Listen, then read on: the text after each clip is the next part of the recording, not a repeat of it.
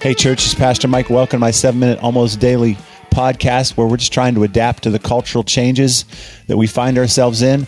The stuff the pandemic has pushed upon us, pretty much unavoidable. But we're leaning in, trying to figure out how to get better. We call it Rechurch.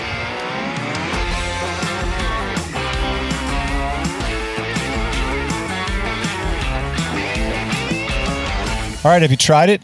Have you tried to set a very specific goal and worked to hit it?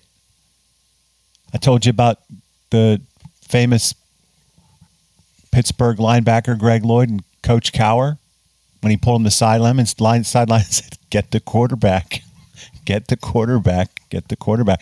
I gave you the metaphor of the dartboard. If you focus on a very small point at the center of the bullseye, you have a much greater chance of hitting it. You will miss smaller than if you're just sort of aiming at the whole board. If you decide to do an exercise plan, if you just decide to exercise, it's unlikely you're going to accomplish anything. But if you set a goal to work out 20 minutes every Monday, Wednesday, and Friday at 5 p.m., you will miss much smaller. Aim small, miss small. For the Christian life, we have been given something, and we need to give it away. It's that simple. It's that small. It's that specific. You have been, as a Christian, given the mercy of God in the work of Christ, the grace of God.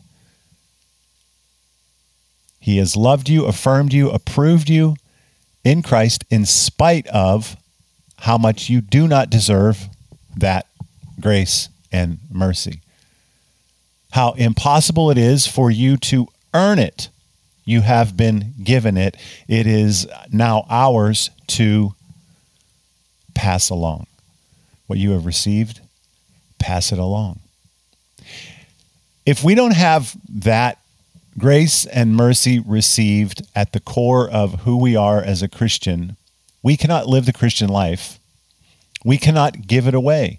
And to live the Christian life, to be the people of God in the world that God needs us to be, and to do what it is He has called us to do, we have got to be firmly gripped upon and within the grace of God, and we must be intentional and passionate about giving it away.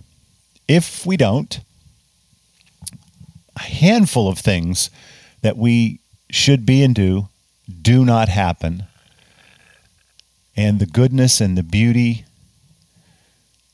and the peace that God longs to bring about to some degree in this world through His church, through His people, doesn't happen.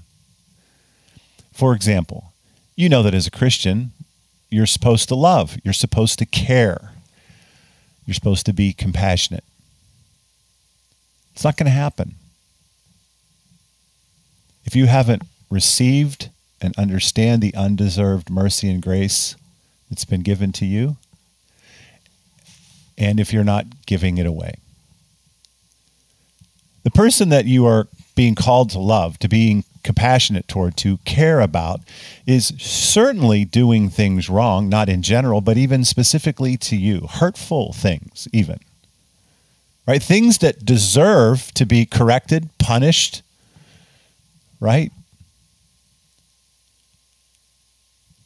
To show mercy, to show grace to that person is to instead turn the other cheek. It's to say, I love you in spite of those things. I'm not going to withhold my love until you correct your behavior. I'm not going to withhold my love until you get your act together. That's not what was given to you. To love as Christ has called us to love in this church is to offer mercy and grace where it is undeserved and unearned. If you're not receiving it and not giving it, you have no shot at being loving, at being compassionate. You have only a chance of being judgmental and corrective and oppressive and unaccepting. That's just the way it is. Is there a place for correction? Is there a place for punishment? Yeah, most of that is in God's hands, not yours. And I would bet that the person you're trying to love, trying to be compassionate toward, trying to be graceful toward, you've already done those things. You've already tried to correct it. You've already tried to adapt them. You've already tried to shift their behavior. You've already tried to change them. Why don't you try what God offers you? Unearned, unmerited, undeserved mercy and grace and compassion. Real sacrificial love.